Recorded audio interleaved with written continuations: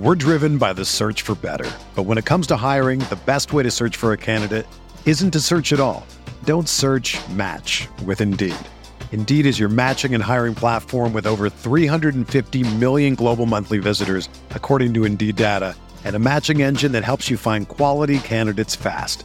Ditch the busy work. Use Indeed for scheduling, screening, and messaging so you can connect with candidates faster. Leveraging over 140 million qualifications and preferences every day, Indeed's matching engine is constantly learning from your preferences, so the more you use Indeed, the better it gets.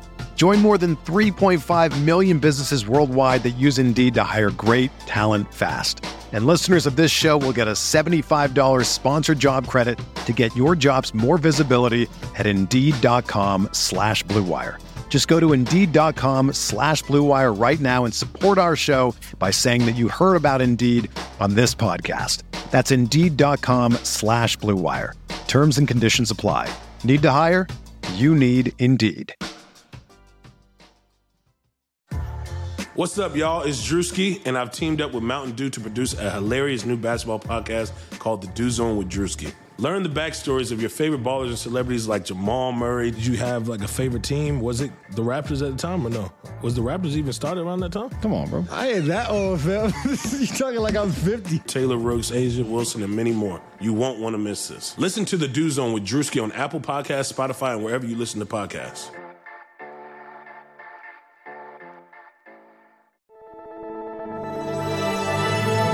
Blue Wire.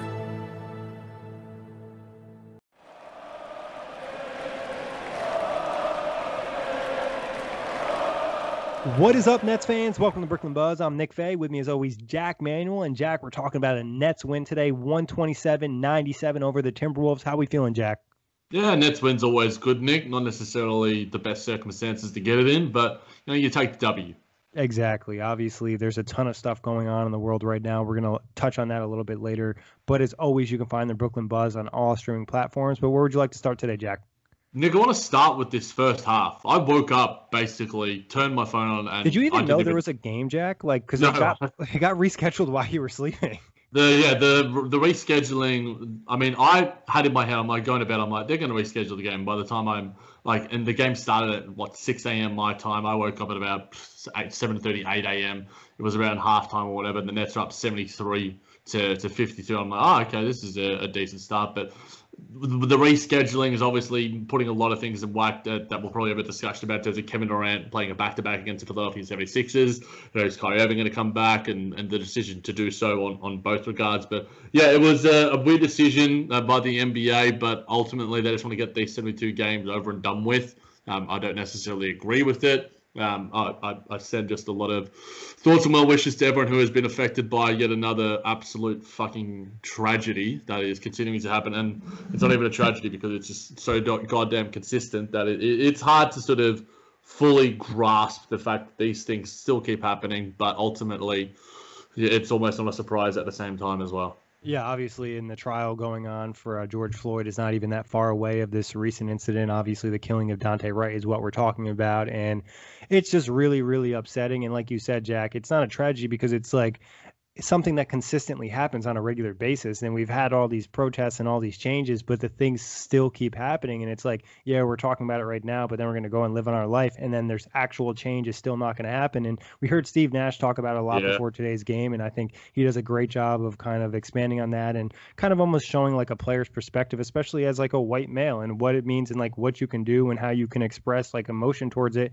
and how it just like is still just like, it's hard to grasp. And I know you and I talk about it sometimes, and because you live in Australia, it's a little bit different. And like, you're just having that outside view and how it's just like so crazy that this thing is consistently happening in a country like this regularly, what it feels like.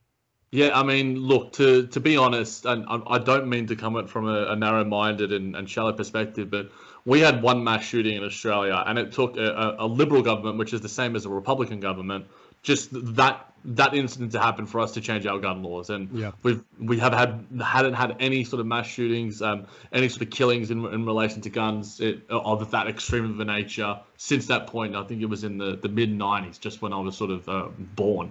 And it just makes, look, it's it just makes talking about basketball seem a little bit hollow. And despite the fact that it is a good outlet and a good distraction, sometimes it's not good to be distracted. And I think Steve Nash made a really good point in the saying that, like, look, ultimately, is us not playing this game, sort of what the Milwaukee Bucks did. And it was a good decision by the NBA to postpone, obviously, from last night. Is it really going to change anything? And like this regular season matchup, or is it going to get lost in the waves of so many other probably important things that are happening in terms of the protesting that is justly happening and should be happening, whether it's property damage or not, don't really give a shit. In all honesty, Nick, this basketball game, while there's a lot to take from it, and we can probably dive into it in a little bit, it's just like just this season alone, we've spoken about so many instances of systemic oppression and just police killings and just general overall injustice that I can't imagine what it is like to be a person that is of color, that has to go through that on a daily basis, that just because of how they were born is born into a system that is automatically against them. We are somehow got the genetic lottery and were born as white males, and we happen to just be born with those advantages, which is just, it's just not fair. The general structure of society shouldn't be naturally dehumanizing, and it just happens to be. And it's not to say that it doesn't happen in Australia either, because that happens to Indigenous Australians quite a bit. And it's something that, I think doesn't get enough coverage of down here in Australia. The national media does a really good job of covering it up. But in all honesty, Nick, I find it hard to fathom. But at the same time, like you sort of alluded to, it just keeps happening. And I can't understand how nothing has changed, and how it's just like these BS excuses keeps coming out, and how the system is just so naturally skewed to the oppressors. It just, I don't know. I'm probably waffling on a little bit, but I think sometimes having this outlet, and hopefully, if people don't like what we say, then sorry, unsubscribe to it, because this is a podcast that we naturally have a platform, and I think with our platform, if we weren't to discuss these sort of things and these sort of absolute atrocities, it would be doing an injustice to the little voice that we do happen to have. Especially in the league in which we talk about on a regular basis. You know what I mean? It would just be insensitive and stupid. And like you said, it kind of takes something away from the game, and that's fine, because there's issues that are bigger than basketball. And like, hey, bad things are going to happen. Mistakes are going to happen. People are going to do things that are wrong. But at the end of the day, there has to be some type of accountability. You know what I mean? And I think that's one of the most upsetting things in the whole situation is, like, it's so hard for them to just be like, you know what, that they just screwed up. They just, fucked up that situation, and now they have to go to prison. And I think that's consistently what's making people so upset. It's like, oh, if I'm a citizen or I'm a person of color and I do this, I make a mistake, now there might be a chance that I die. But a police officer does something and they mistakenly grab their taser or they grab their gun instead of their taser, and now they're not going to prison. Like, that's a life-changing mistake for somebody, and that's just unacceptable. Like, there has to be accountability in 2021 when there's like cams everywhere. Everything is documented. You know what I mean? And to just allow things to kind of continue to happen and nothing being done about it it's just crazy. It just doesn't make sense. It's like barbaric to an extent. It's disheartening, to say, at the very, very least. And the whole argument of it's just one bad apple, and it's just like, well, do you guys know what the actual whole metaphor is? It's one bad apple can spoil a bunch, and there's certain jobs where you can't have bad apples in. If a pilot, if there's a bad apple in the piloting in the auto industry, in the aviation industry, then people die. And if there are certain things where it's just like, you can't have bad apples. I'm sorry. Yep. They all have to be perfect, and there all has to be a standard of accountability and standards that just can't be slipped from. But I think that the standards that have been embedded for many, many millennia in America and around the world, it's structurally inadequate to an extent that I don't think even we understand, Nick.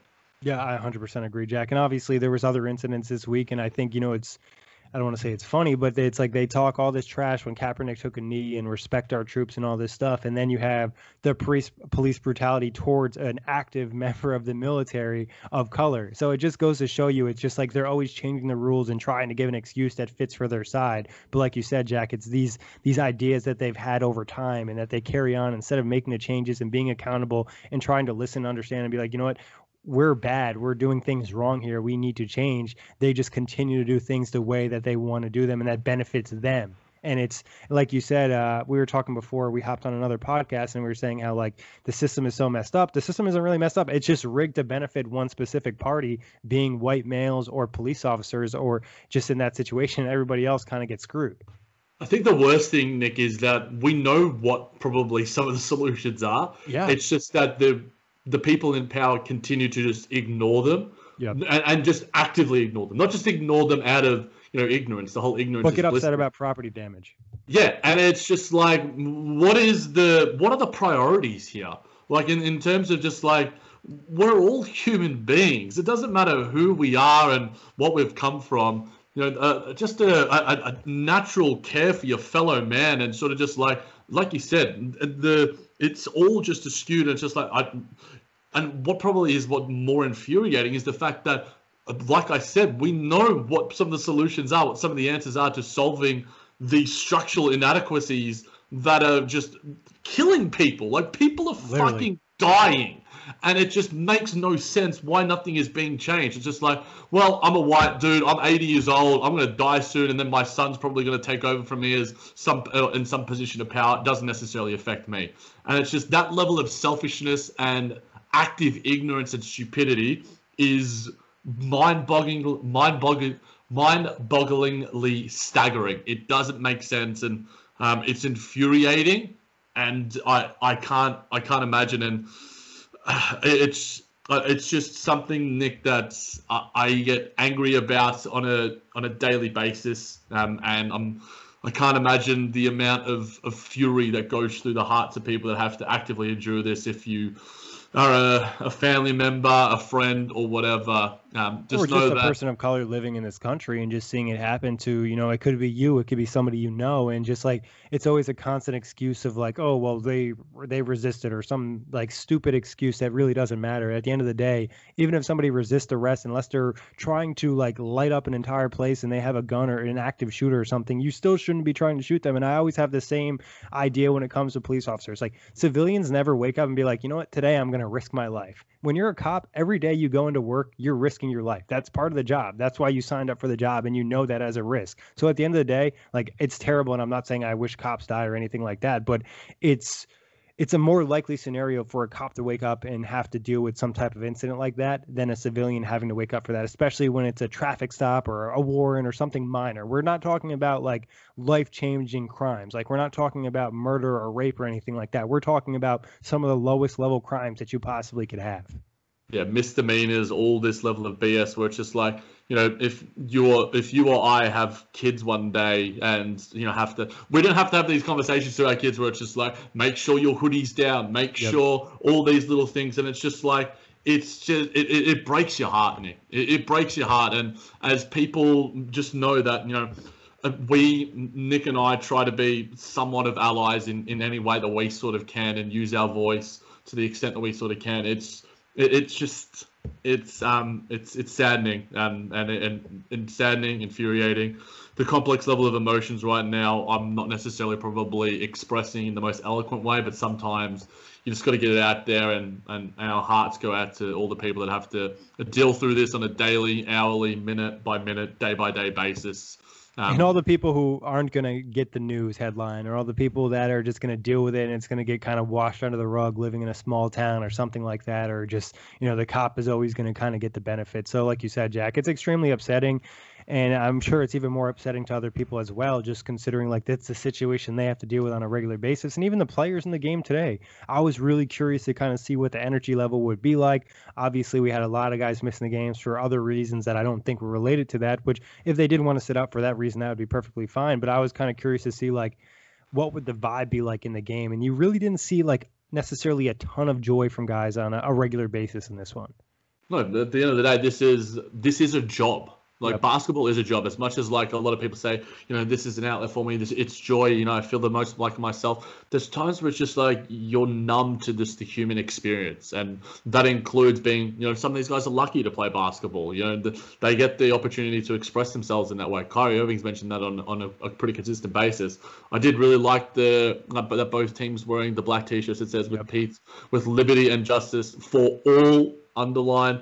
That was a really nice statement. The NBA players always do a great job at highlighting their voices, using their voices.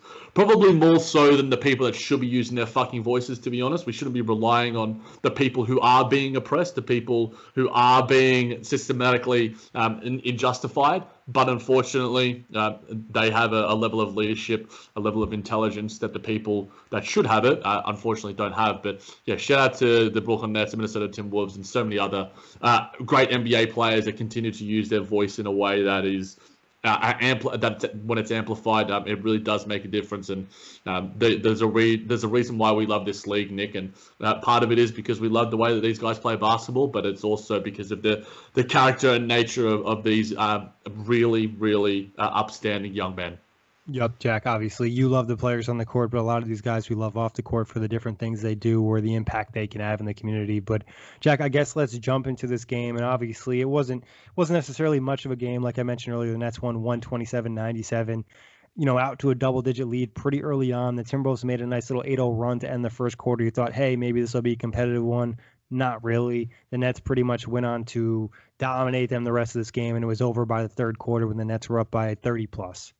And look, it's a good thing, Nick. You want to sort of it's been few and far between. It's only a couple of games ago where the Nets did have this sort of performance against the New Orleans Pelicans, but these are the sort of performances that the good teams do have. And obviously, the Nets don't have Kyrie Irving, who's away for personal reasons, and James Harden, who's still recovering from his hamstring injury. Kevin Durant did play. I think that the big question heading into this matchup, if and when it was going to happen, is Kevin Durant going to play this game? Is he going to play the Philadelphia game tomorrow? And we saw him play tonight, and boy, did he play, Nick. The way that Kevin Durant just plays with a level of ease and showcases his talents. There are a few players who just make the game look as easy as Kevin Durant. Maybe Joe Harris, though. Honestly, you watch Kevin Durant play and you kind of ask yourself, is he fazed by this defense? Like, is this even bothering him at all? Is this like pushing him off his spots or his motion? Like Jaden McDaniels, who's a really long defender, was up in his face a couple times, and KD really kind of almost ignored him to an extent. We're talking about a 31-point game and 11 of 15 from the field, 4 of 6 from 3, 5 of 6 from the free throw line, 4 rebounds, 4 assists, got those turnovers down to 4. Just a really extremely efficient game. And it just felt super easy for Kevin Durant. I mean, he just looked very, very good out there. Obviously, some of that being Minnesota, one of the worst teams in the league. But it's great to just see him look so fluid after such a long time off. Yeah, definitely. And I want to discuss the Shannon Sharpe feud a little bit later on, Nick, because this is one that I'm sure Shannon will have to talk about. He's dropping guys on Twitter and on the court. I mean, I don't know what he's getting. Was this a better Twitter night for Kevin Durant, or was it a better basketball night? No, I think ultimately his basketball prowess is something that, we've I've had discussions just about this season overall, Nick, and I was talking to Matt Nakew, who's been a co-host of this pod once and a couple of times, and we're sort of talking about, again, just like the season has been so jumbled up and so ad hoc in terms of the amount of injuries that happen, the condensed nature of it all. I think we just need to keep taking joy in the moments. And I've sort of said enjoy the journey and stuff. Kevin Durant's incredible skill tonight, and his incredible shot making. He was a good passer as well. I liked how him and DJ, they have a really nice chemistry. It was good to see DJ back. We'll get to him in a little bit. So I'm going to keep enjoying game by game, Nick, whether it's a win or a loss. I'm not going to take the Kevin Durant highlights for granted, nor am I going to take those Joe Harris highlights for granted either. Yeah, I mean, in terms of efficiency, too, this is one of his best games of the season. Like I said, Minnesota is not great. Karl-Anthony Towns didn't play. Malik Beasley didn't play as well. But still, seeing Kevin Durant back in the court playing at this level, and there was also a couple flash defensive plays where you're like, damn, like the Nets really can use this type of defense. And when he gets back in full rhythm and fully conditioned, and they have some different rotations out there, especially the front court of Jeff Green, KD, and Nick Claxton, I think there's some real defensive potential there. Well, that was the lineup that we've sort of alluded to and been hoping for a while, Nick. Clax finally got the start. Nets Twitter erupted. Chris Chiozza got the start in Nets Twitter. We're driven by the search for better. But when it comes to hiring, the best way to search for a candidate isn't to search at all. Don't search, match with Indeed. Indeed is your matching and hiring platform with over 350 million global monthly visitors, according to Indeed data, and a matching engine that helps you find quality candidates fast. Ditch the busy work. Use Indeed for scheduling, screening, and messaging so you can connect with candidates faster. Leveraging over 140 million qualifications and preferences every day, Indeed's matching engine is constantly learning from your preferences, so the more you use Indeed, the better it gets. Join more than 3.5 million businesses worldwide that use Indeed to hire great talent fast. And listeners of this show will get a $75 sponsored job credit to get your jobs more visibility at Indeed.com/Blue Wire. Just go to Indeed.com/Blue Wire right now and support our show by saying that you heard about Indeed on this podcast. That's Indeed.com/Blue Wire. Terms and conditions apply. Need to hire? You need Indeed. I didn't necessarily show the level of eruption that we wanted them to, but I saw a really cool nickname on Twitter, and you might need to put a little bit of a beat button on me for this one. But what's the nickname for the duo of Nick Claxton and Chris Chiozza? They're like hot cheese, and I'm just like, okay, kind of like that, kind of like it. But yeah, it was the starters did their job, Nick. All of them were incredible in terms of their plus minus, and that second quarter, they really sort of extended the lead and such as well. And Chris Chiozza showed a level of just steadiness that was pretty solid. And again, Sugar Ray Leonard, Roberto Duran, Marvelous Marvin Hagler, and Thomas Hearns. Legends, whose four-way rivalry defined one of the greatest eras in boxing history. Relive their decade of dominance in the new Showtime sports documentary, The Kings, a 4-part series premiering Sunday, June 6th, only on Showtime. Nobody builds 5G like Verizon builds 5G, because we're the engineers who built the most reliable network in America. And the more you do with 5G, the more building it right matters. The more your network matters. The more Verizon engineers going the extra mile matters. It's us pushing us. It's Verizon versus Verizon. 5G built right from America's most reliable network. Most reliable based on rankings from RootMetrics second half 2020 U.S. report of 3 mobile networks. Results may vary. Award is not an endorsement. Joe Harris, Nick, another sensational game from Mr. Buckets. Yeah, Joe looked really comfortable out there, especially kind of getting in the paint, playmaking a little bit in this one, especially when guys were out. Chris Chiozza left this game starting in the third quarter. So it was really like playmaking from a Joe Harris, from a Bruce Brown, obviously a Kevin Durant, Landry Shamet. But Joe was super solid, super efficient, 8 of 12 from the field, 5 of 8 from 3, 2 of 2 from the free throw line, 23 points, 2 steals, 3 assists, 3 rebounds. Did have 3 turnovers, but that's okay because he picked up a little bit more of the load than he normally does. And he looked pretty comfortable out there. And I think guys are starting to understand how Joe plays. And some of the passes, there was one pass he made to Bruce Brown in this one where I was impressed. Was that off the cut? Yeah, it was off he drove himself, and then it was like kind of a drop-off pass to Bruce Brown, who was behind him, and it was just kind of like, okay, that's a great pass, but it's also a great feel for your teammate, who obviously he's developed with this season. Yeah, I think that Joe's really good at those in close passes. Yeah. I think he has a really good spatial awareness at those points.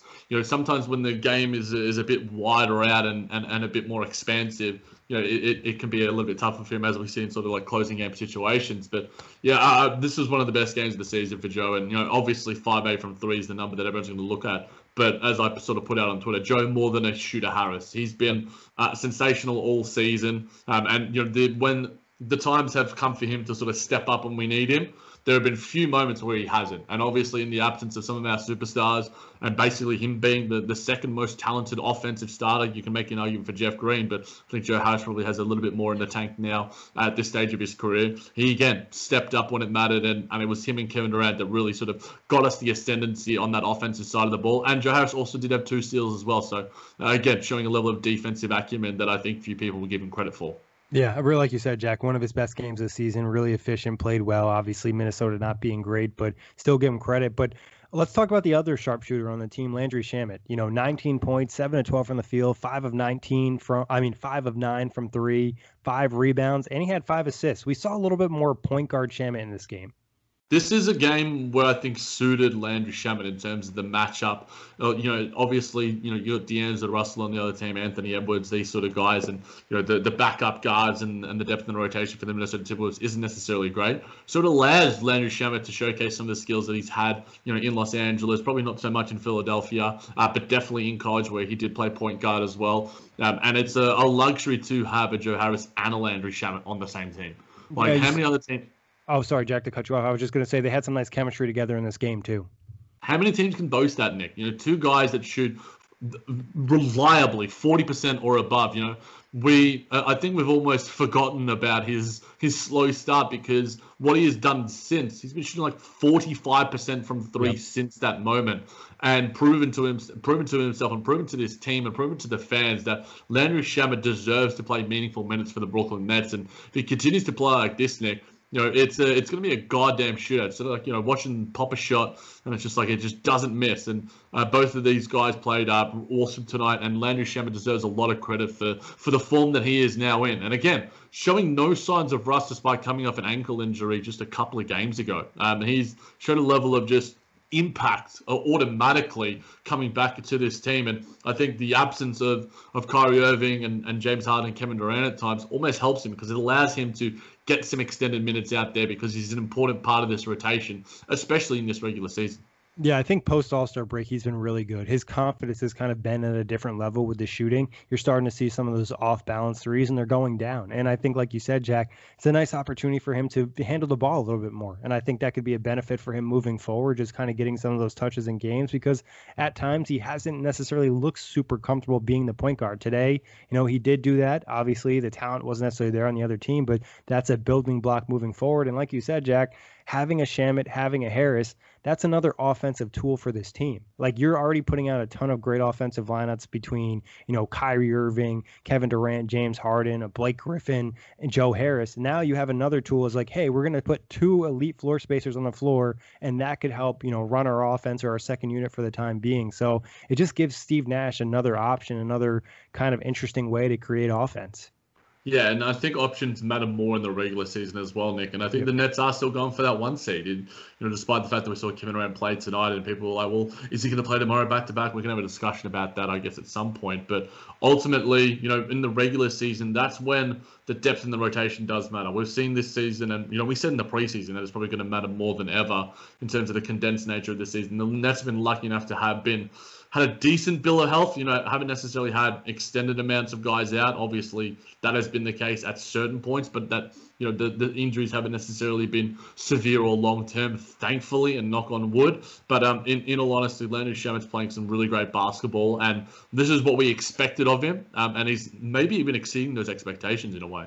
Yeah, I think in the second half, you kind of have a first half expectation off the way he played, and then he started to bounce back. But then through the second half, you're starting to see, maybe a little different element to his game. And like you said, it helps more in the regular season. But if there's an injury in a playoff series or someone gets in foul trouble, this is a guy you feel a little bit more confident relying on or having to play maybe a bigger portion of minutes than anticipated.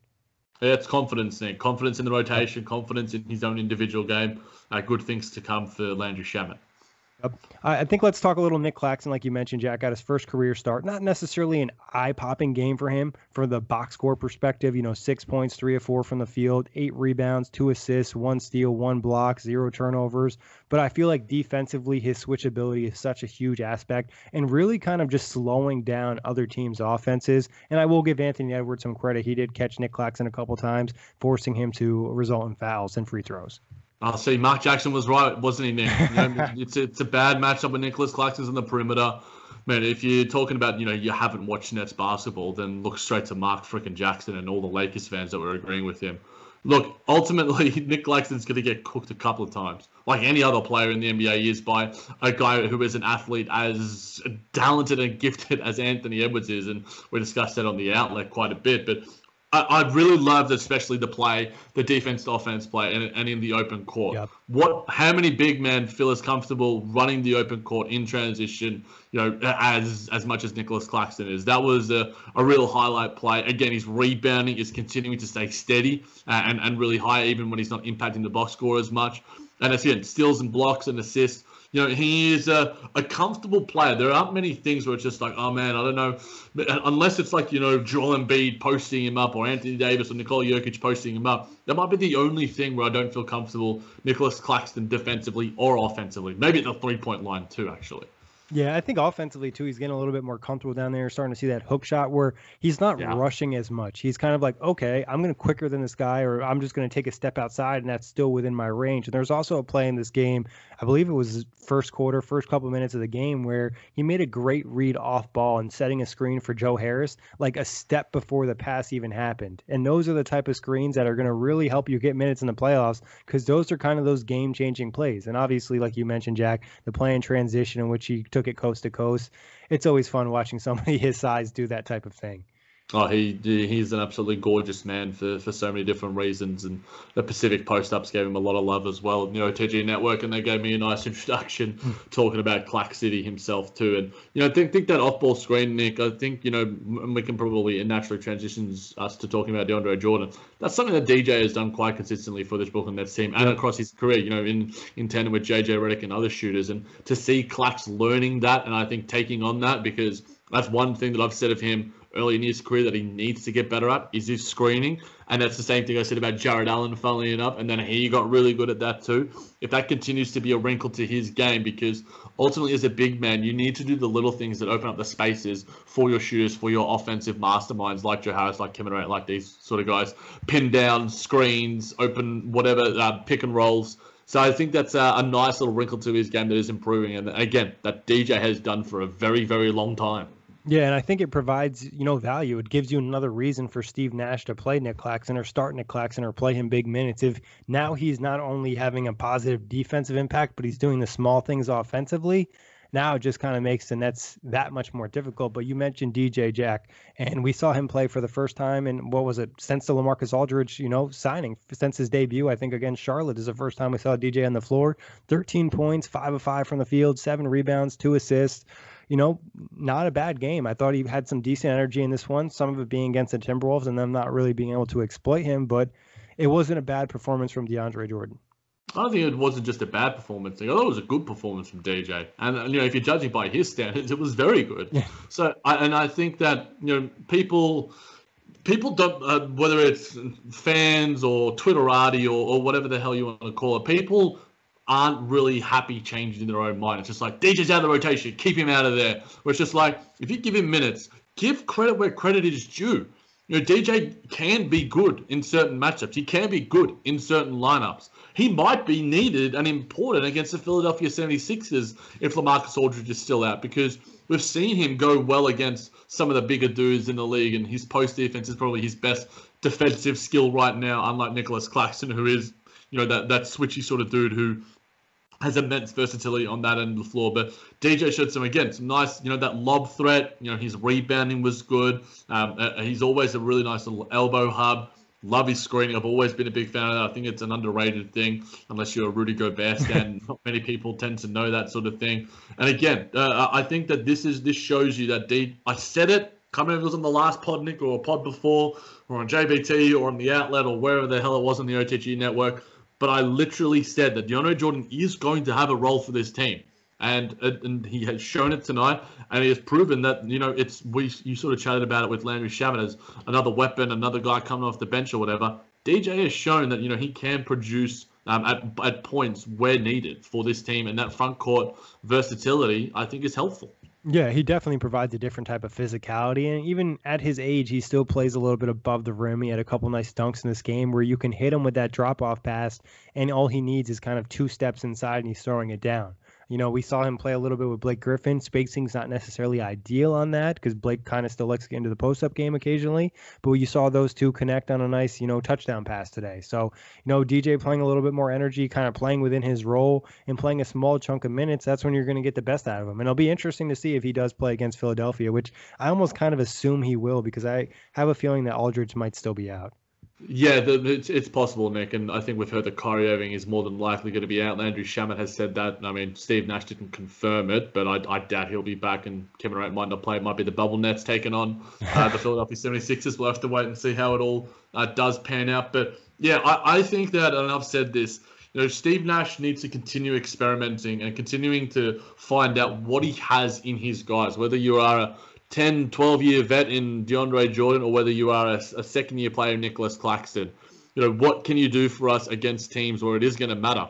And the game ultimately, if the Nets don't have their superstars there and healthy, the best thing that you can get out of it is understanding, okay, can Clax play hold up against a Joel Embiid? Can DJ hold up against a Joel Embiid? Can Blake Griffin hold up against a Joel Embiid? I think that's probably going to be the biggest thing about that matchup, Nick, if we don't have any of our superstars healthy.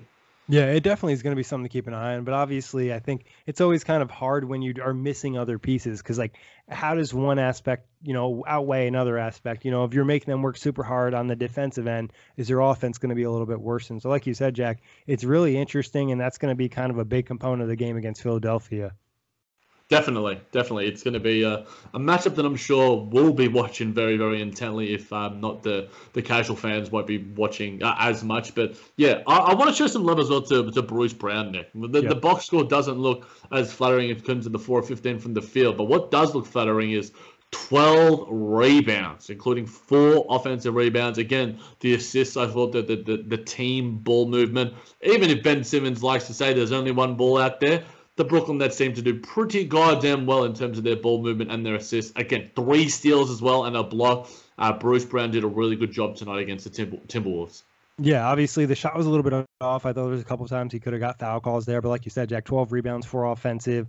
You have the 3 assists, you have the 3 steals. I also think he did a nice job on D'Angelo Russell. D'Lo started the game pretty hot, 5 of 5. Bruce Brown kind of shut that shit down in the second quarter, picked his pocket once for a nice little steal and dunk. So you just love the energy Bruce Brown plays with, especially on a night like tonight where the Nets aren't fully, stacked up and they don't have their offensive talent, and even missing, a point guard for the second half of this game. Bruce Brown came through and gave you just kind of that spark that you need sometimes that kind of ignites some of these blowout wins. It can, it sort of shows the level of the starters do their job, they build a lead or whatever, and you got Bruce Brown coming off the bench, and it's just maintaining it and increasing that ascendancy. He's continuing to show his value no matter what he does. He's been asked to start for this team consistently. He's come off the bench for this team. It's almost like a similar. It reminds me of Spencer Dinwiddie in seasons past about his role changing in terms of starter, bench. But his game doesn't change, and sometimes he's not given the greatest opportunities to succeed. The matchup not going to be great in terms of the opponent. He might not be in lineups out there, whether it's next to a DJ or whatever, like we've sort of spoken about before. But Bruce Brown continues to show his value, and he has immense value for the Brooklyn Nets. That's for sure, Nick. Yeah, and I think it's just kind of understanding that too, Jack, and where he can excel in those different situations. And it's been great to kind of watch him grow into this role from where it was in the beginning of the season, where he wasn't even getting minutes, or if it was just kind of garbage time. Yeah, he's turned a fringe rotation player to being a short role player, a small ball center alongside James Harden, to being a makeshift starter, to being an off the bench energy dude. He's shown a level of versatility in his role that you want out of the role players. No matter what changes, you don't want your game or impact to change. And Bruce Brown has shown a level of composure and poise to continue doing that. 100%, Jack. I guess let's talk a little Blake Griffin. Not a great stat line for him. 0-6 from the field, 0-4 from 3, 4-4 from the free throw line. Did have 4 rebounds and 2 assists. Had a couple nice hustle plays out there too. So, Blake didn't shoot well offensively. I don't think his shot was really feeling it, but you still feel his impact out there, and he kind of gives him at times kind of just another steadying force offensively with the guards being out. Yeah, I think just as a vet, Blake Griffin just knows how to make the right plays. The rebounding's still okay. He did have a steal, did have a couple of dimes, as you alluded to, some decent hustle plays that you don't necessarily expect from the superstar. But Blake Griffin is buying more into this role off the bench and this vet sort of role. And I think he's doing a really good job of that. And it was cool to sort of see, like you mentioned before, that Blake to GJ sort of pass, the old school sort of Lob City revived in a way. So I think Blake's going to continue to have some semblance of a role. It's going to be against, the more meaningful matchups that we'll be looking at. Okay, what does Blake do here? Does that 3-ball start to fall? What is he like as an elbow hub? What is he like defensively? We've seen some decent points of the fact that he can play a small ball 5 sparingly. Obviously, in certain moments, it probably doesn't work as well as Jeff Green at that small ball 5, or Nicholas Claxton, as you're probably more of, a reliable 5 force. But yeah, in all honesty, this wasn't the greatest game from Blake Griffin, but I think the stats don't do him justice either. Yeah, I think one thing that'll help him get minutes come postseason time is like he does make those hustle plays. He does provide that toughness and that physicality, and that's just something you need in a playoff series. Even if he's playing, 8 minutes, he comes in, knocks down a three, draws a charge, gets a couple rebounds. Like that's what you're kind of looking for in this situation. And like you said, Jack, it feels like he has a good understanding of who he is on this team. And and you can't ask for anything more than that. And LaMarcus Aldridge has done a good job of that as well. Hopefully we get him back for the Philadelphia matchup because, healthy bodies is just what matters more than anything in today's NBA, especially with the condensed nature of what's been going on in the regular season. But yeah, overall, just a really good, dominant sort of performance from the Brooklyn Nets. Get this one in the win bank, and hopefully, it gets you closer to that goal of the 1 seed.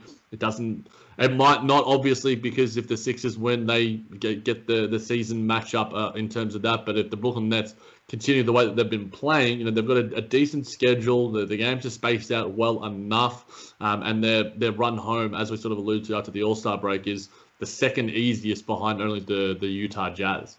And obviously that guy, Kevin Durant being back in uniform always kind of helps. It looks like Kyrie should be back. It's just personal reasons. So I expect him to be fully healthy when he's back, maybe get some extra rest. And, later, as soon as it is, James Harden could be back next week. And I think also, Jack, just to touch on this game on one more point, it's just such a big difference when the Nets shoot well from three. And obviously some of that's the Timberwolves defense being terrible, but they were just knocking down threes tonight. The rhythm was there offensively, shooting 41%. In that Laker game, I think they shot somewhere in the 20s. So it's just like that 29 is such, or something. Yeah, that's such a big component for the Nets. And just seeing the offense run and kind of having an idea where guys are supposed to be and what they're doing out there. And at different points this season, you haven't always seen that because guys have been in and out of the lineup, and obviously missing point guards can make that difficult, especially, when a guy like James Harden is out, who's been running the show for the team for the last 2 months.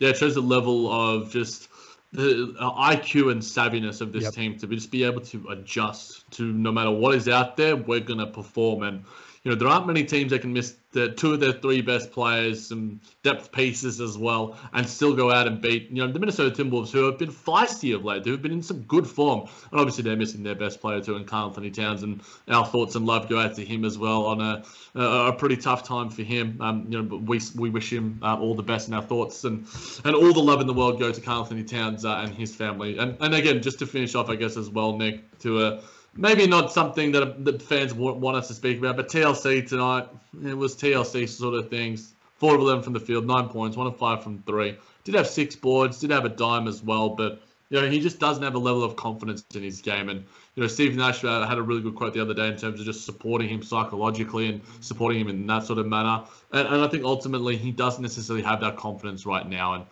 I think that sometimes you just need one game to turn it all around. It was a shame that it wasn't today where he could sort of turn around that form. Yeah, the 3-point shot, it feels like he's in his head. The release is starting to look different at different points, some of them just being so far off. But hopefully, like you said, he can find that rhythm. Not that he's an important piece for the postseason, but you kind of want all your players playing well because you never know when you're going to have to count on them. Yeah, I mean, ultimately, a lot of people probably reveling in the fact that TLC isn't necessarily performing to the level that he is, but I just want all these guys, and it doesn't matter. I just like it when players play their best, whether it's on my team, whether it's on opposing teams. Basketball's just more fun to watch when you see dudes out there strutting their stuff, whether that's a TLC or whether that's a Kevin Durant. Yeah, 100%. And teams do play well when they pass the ball. Nets 31 assists tonight, Jack, or today, whatever you want to call it. Ben Simmons, Nick, there's only one ball. There's only one ball, Nick. What are we talking about? Yeah, I guess he hasn't watched much tape on the Brooklyn Nets. He's still kind of buying into some of those narratives. It's all about being the best defender in the NBA, Jack. He's a 12-year-old on Twitter, Nick. It seems like the Philadelphia 76ers give the media sort of give him like a really big gas up. It's just like, where do you rank? It's like, what is it? Every second game, they probably ask me about where he ranks himself as a defender. It's just like, my dude, basketball is about making shots as well, not about just getting steals and clamping up dudes. Tony Allen is one of the 10, 15 best players ever. Joel Embiid's your best player. And without him, you guys freaking suck because you can't make a goddamn shot. One of the few Australians who I will besmirch on any public platform is Ben Simmons, Nick. And, sometimes I question whether he really is Australian. Now, in all honesty, love me some Ben Simmons. Like the banter. But my dude, make a jump before you start talking trash about one of the best offensive teams in the history of this sport. Yeah, I think post All-Star break he's been shooting really bad too. So it's like, you pick the time to shoot your shots. Yeah, or not shoot your shots if you're Ben Simmons. But I want to continue talking about some more just general Brooklyn Nets stuff, Nick, because it feels like it's been ages since we've actually podcasted, and a lot of news has built up. And Kyrie Irving's out for personal reasons. I was listening to Locked on NBA yesterday, and Anthony Irwin of the Locked on Lakers, was just losing his goddamn mind. Why is he taking off so many games for personal reasons? Why is he allowed to do this? Why can't I do this? It's just like, my dude, I'm going to lick up your tears like Cartman did with the dude's mum that he killed from Chile, because it's just like, you just so dissatisfied. Like, how does this affect you? And like, is this affecting the team in any sort of way? Like, I remember talking about, again, I hark back to preseason sort of stuff and like questions we had about this team, questions we had about the chemistry, questions we had about the locker room. None of those questions are still there. Kyrie Irving taking his time off for whatever reasons that we don't necessarily need to know. And he's criticizing the Nets media at the same time as well, which I think is just a really, really narrow-minded thing to do.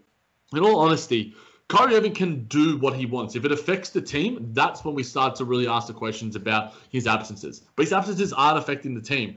And ultimately, we've talked about at the start of this podcast that there are things bigger than basketball. There are things bigger than basketball. This is a goddamn game. It's a sport. Who gives a shit? If he needs to take time to spend with his family, if it's for whatever other reasons that I'm sure other people have said that I'm not necessarily going to say on the podcast, who cares? The team is going fine. You don't have any sort of right to know what those personal reasons are. Plenty of other players have taken off for personal reasons. And just because he happens to be Kyrie Andrew Irving and a lightning rod for hate and criticism, it just seems to me that he's just an easy target, Nick. And while this isn't affecting the Brooklyn Nets overall, it seems to be affecting a lot of other people that it shouldn't be affecting. Yeah, I mean, a lot of people are upset about it, and I really just can't understand why. I mean, if you were a Nets fan and you're complaining that you want to watch Kyrie Irving play more games, I can listen to what you're saying. Like, yeah, you want to see him on the court. Like, that's part of the game, and I get it. It can be maybe frustrating, but at the end of the day, like you said, Jack, there's things bigger than basketball. And, like, if the team is okay with it, if the players are okay, then who really cares? If we were getting leaks and it's like, Nets don't know if they can trust Kyrie Irving during the postseason, or team upset with Kyrie missing so much time, or all of these different types of leaks, then sure, I think there'd be a little bit more alarm. But given it really hasn't been that big of a deal. Like, he had that little, major break in the beginning of the season where he took off, 2 weeks of time. Like, that I can understand people maybe being upset about, and we don't really know what happened in that situation. But these last few, it's been like 1 day, 2 day. One was for the birth of his child, and this one possibly being for a religious holiday.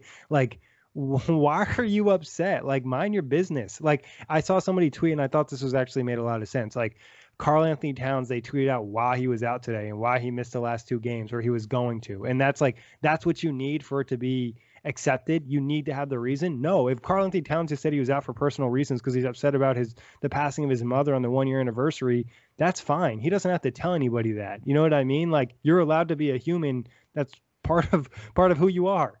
Yeah, I don't really care if anyone takes games off for personal reasons at all. I just think there's a level of I don't know if it's jealousy where it's just like they can't take off time from their own jobs, and it's just like, who cares? Like, you're almost arguing.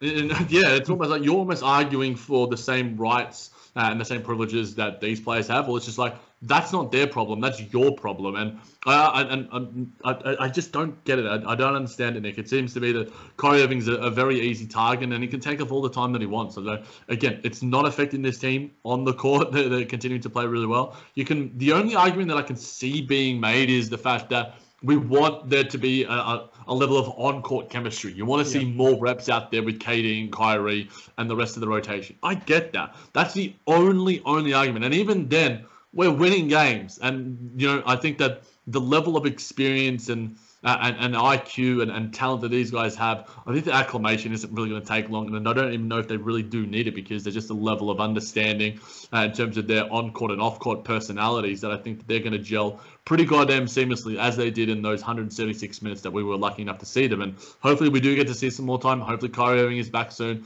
Hopefully those personal reasons are all solved and accounted for. I don't really care what they are. Doesn't matter what they are, as long as he's happy, healthy, mentally, physically, and the rest of it, and the team is happy with it as well. Then all power to him. And I think also, like, if it was for an illegitimate reason, like, people would be upset and the Nets would be upset and maybe they'd fine him. Because I even remember towards the end of his, hiatus early in the year, you saw maybe a little frustration between Steve Nash and Sean Marks and stuff like that, where you're not getting that vibe at all. Like, it's a completely different situation. So like you said, Jack, just kind of mind your business. Yeah, why does this affect you? Like, ultimately, like, just throw the energy elsewhere. Like, and like, also, I just think it's funny is because like players miss time for injuries, Jack, and like, who's to know if like he's taking extra time off? Like, LeBron's out for his ankle. Like, maybe LeBron's taking an extra week off because he wants to rest before the postseason. Nick's going some. No, I'm just saying. I'm not saying like that's the truth, but like at the end of the day, you would never know that. But like, no one's criticizing him for being out too long and the Lakers falling in the standings. I just think it's really funny coming from a Laker fan and like, worry about your own problem. You do think that you can talk because you beat the Nets? Wow. Yeah, I mean, and funnily enough, LeBron James in his Miami Heat era and the Cleveland era has taken time off quite consistently just to sort of reacclimate, to get a little bit of rest here and there. And I don't care either, whether it's a guy on my own team or a guy on an opposing team. I just think that it's a weird fascination to have about, especially Kyrie Irving, because it seems to me that there's a different set of rules for him than there is any other player. And it's like also people were trying to like make him such a bad person for getting ejected. Yeah, and sort of like, look, it's not a discussion for us to sort of have, and I'm glad kind of the heat has died down on that a little bit, because I don't necessarily feel like discussing the reasons behind it and everything that was sort of going on with that. But ultimately, like, let's just chill, man. It's Kyrie Irving. He's an easy target, but at the same time, he's also had one of the best seasons of his goddamn career. So maybe it kind of works. I don't know. Maybe talk about that a little too. Yeah, maybe. The energy is never the same positively as it is negatively, Nick. It never is. And I think that I've been probably guilty of that in terms of other players and whatever. But I think this season and this year and the past 18, 24 months has sort of taught me to keep that positive vibes going. And we're lucky to be pretty positive because the Nets continue to win games. Kyrie Irving's playing incredible basketball. And Kevin Durant is absolutely sunning fools on Twitter, be it Shannon Sharpe or whoever the hell else you are. That was goddamn glorious. Yeah, like I said before, he's dropping people on Twitter, dropping people on the court. But I think also today was like one of the rare days where you saw like almost the entire like Twitterverse like, oh yeah, this is a dub for KD. Because like what Shannon Sharpe's argument was just kind of ridiculous in the sense he used a fake quote, didn't take accountability for it, and then told KD we can talk about it not in the public eye, but I'm going to talk shit about you in the public eye first. And he blocked him, Nick. He blocked him. And someone added him on Twitter, says, why you block KD? That's not gangster. And Shannon Sharpe responded with, I'm not gangster, but I'm not going back and forth with KD and lose my job either. I've had disagreement with other athletes, people before. We handled like adults and moved on like adults. Okay, the adult thing to be here, Shannon, would be to take, we spoke about accountability in a much more important fashion at the start of this podcast, but take accountability and say, I was wrong. Yeah. I effed up. I took the quote out of context. I was wrong. Katie, I'm sorry. Let's move on. Let's get the energy elsewhere.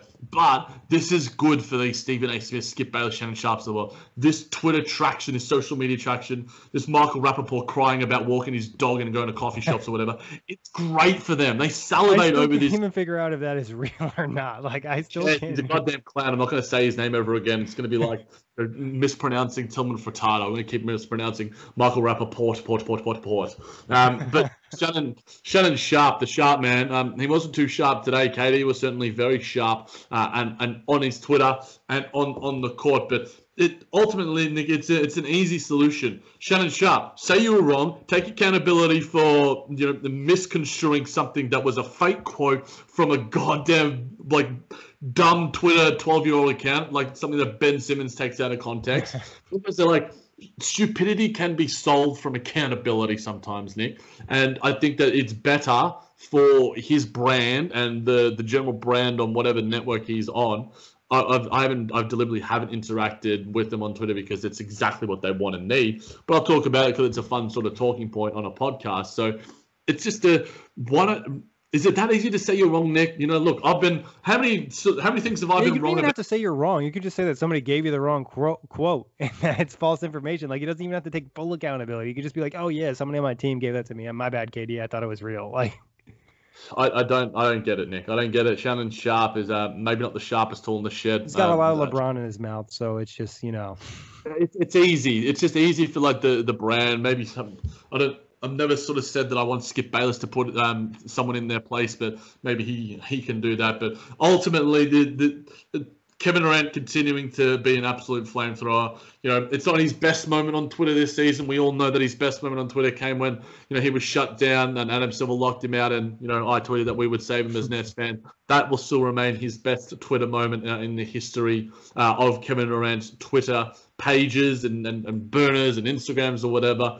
But yeah, Shannon Sharpe, man, come on, man. Like, it's a pretty easy solution. Especially a former athlete.